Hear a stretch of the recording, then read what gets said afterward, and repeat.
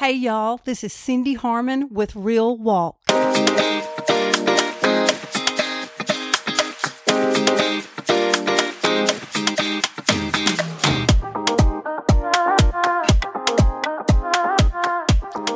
we've been discussing Luke chapter 5, where Peter's been fishing all night with no luck at catching anything. Today, I want us to look at the same verses we talked about last week, verses 4 and 5, but from a different perspective. Let's go ahead and read those two verses. Luke chapter 5, starting with verse 4. When he, meaning Jesus, when he had stopped speaking, he said to Peter, "Launch out into the deep and let down your nets for a catch." But Simon answered and said to him, "Master, we have toiled all night and caught nothing. Nevertheless, at your word, I will let down the net." Last week, we talked about how Jesus asked Peter to do something specifically and how it must have been hard for Peter since it was contrary to what he'd always done. So today, I want us to think about how Peter must have felt in this situation. So let's bring it home. Many times when we're in our routine of doing life and God asks us to do something that requires us, like Peter, to get out of our comfort zone, it's not easy. Maybe we find ourselves in a situation that we just don't understand. We begin to question God. We're like, "God, I don't understand why this is happening." Or even, "Why are you letting this happen this way?" Can y'all relate to this? I know I can. All right, let's think about Peter. He'd been a fisherman all his life, and in that moment, he didn't understand why the Lord was asking him to do something differently that he'd ever done before. I'm sure Peter was confused and probably even aggravated. And God's word says they'd fished all night. Can we just say that again? Y'all, they'd been fishing all night long. Now, I don't know about y'all, but if I'm going fishing, I want to catch some fish. Am I making it clear how they must have felt? I imagine he and his fishing buddies were tired and ready to go home. Are you tired? Y'all, there have been times in my life where I was tired and confused about what was going on around me.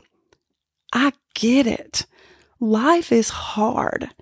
And when you're going through something like this, it's so easy for someone else to say, "Just trust the Lord," and then quote a Bible verse and walk away. Now, hey, y'all, I'm not saying people aren't genuine when they say things like this, but when we're facing something really hard, sometimes words seem very inadequate. Sometimes we don't need people to try and quote unquote fix our situation, but instead we need a friend to just sit with us in our pain. So what do we do when we're suffering? What do we do when we're facing something impossible? Today, I want to give you some practical steps of what to do when you find yourself in a hard situation. Okay, now, this isn't an end-all, be-all list. And y'all, I'm certainly not an expert, but I've been through some stuff, and I want to give you some practical steps, some ways to deal with pain that have been helpful to me. So, grab a pen and paper, and let's just get started, okay? Number 1, realize that your situation may or may not be because of something you did or you didn't do. Your suffering doesn't necessarily mean that you've sinned or done something bad, okay? Now, don't get me wrong. We can certainly bring things on ourselves, but suffering does not equal punishment. Y'all, there's a bigger picture here. And if you don't hear anything that I say today, please hear this next sentence, okay? This next statement I'm going to say.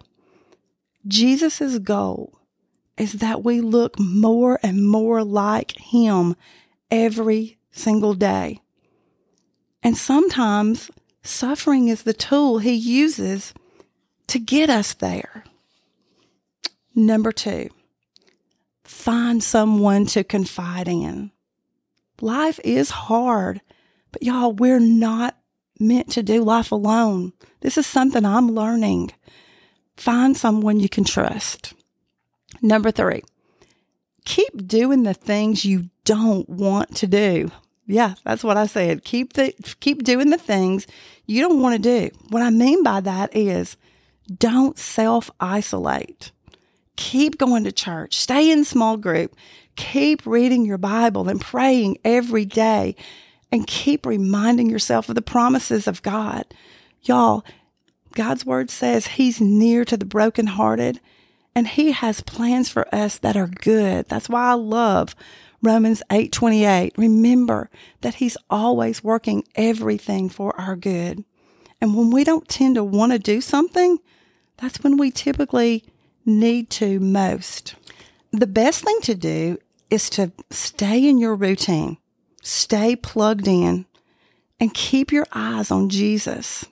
Hey, y'all, if you're going through something that's really hard right now, if you're suffering in any way, I would love to pray for you. I would love to pray for you specifically and call out to your name. Reach out to me. You don't have to give any details. Just let me know so I can be praying for you. And y'all, next week, I'll be sharing about a time in my life when I was confused and I didn't understand what was going on around me. So you don't want to miss next week. Hey, I love y'all a whole bunch, and I will see you next week. Same time, same place.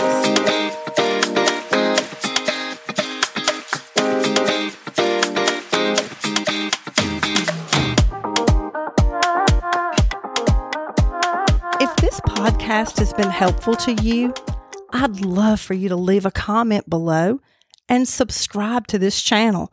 That way you never miss an episode, and this also helps other people find us.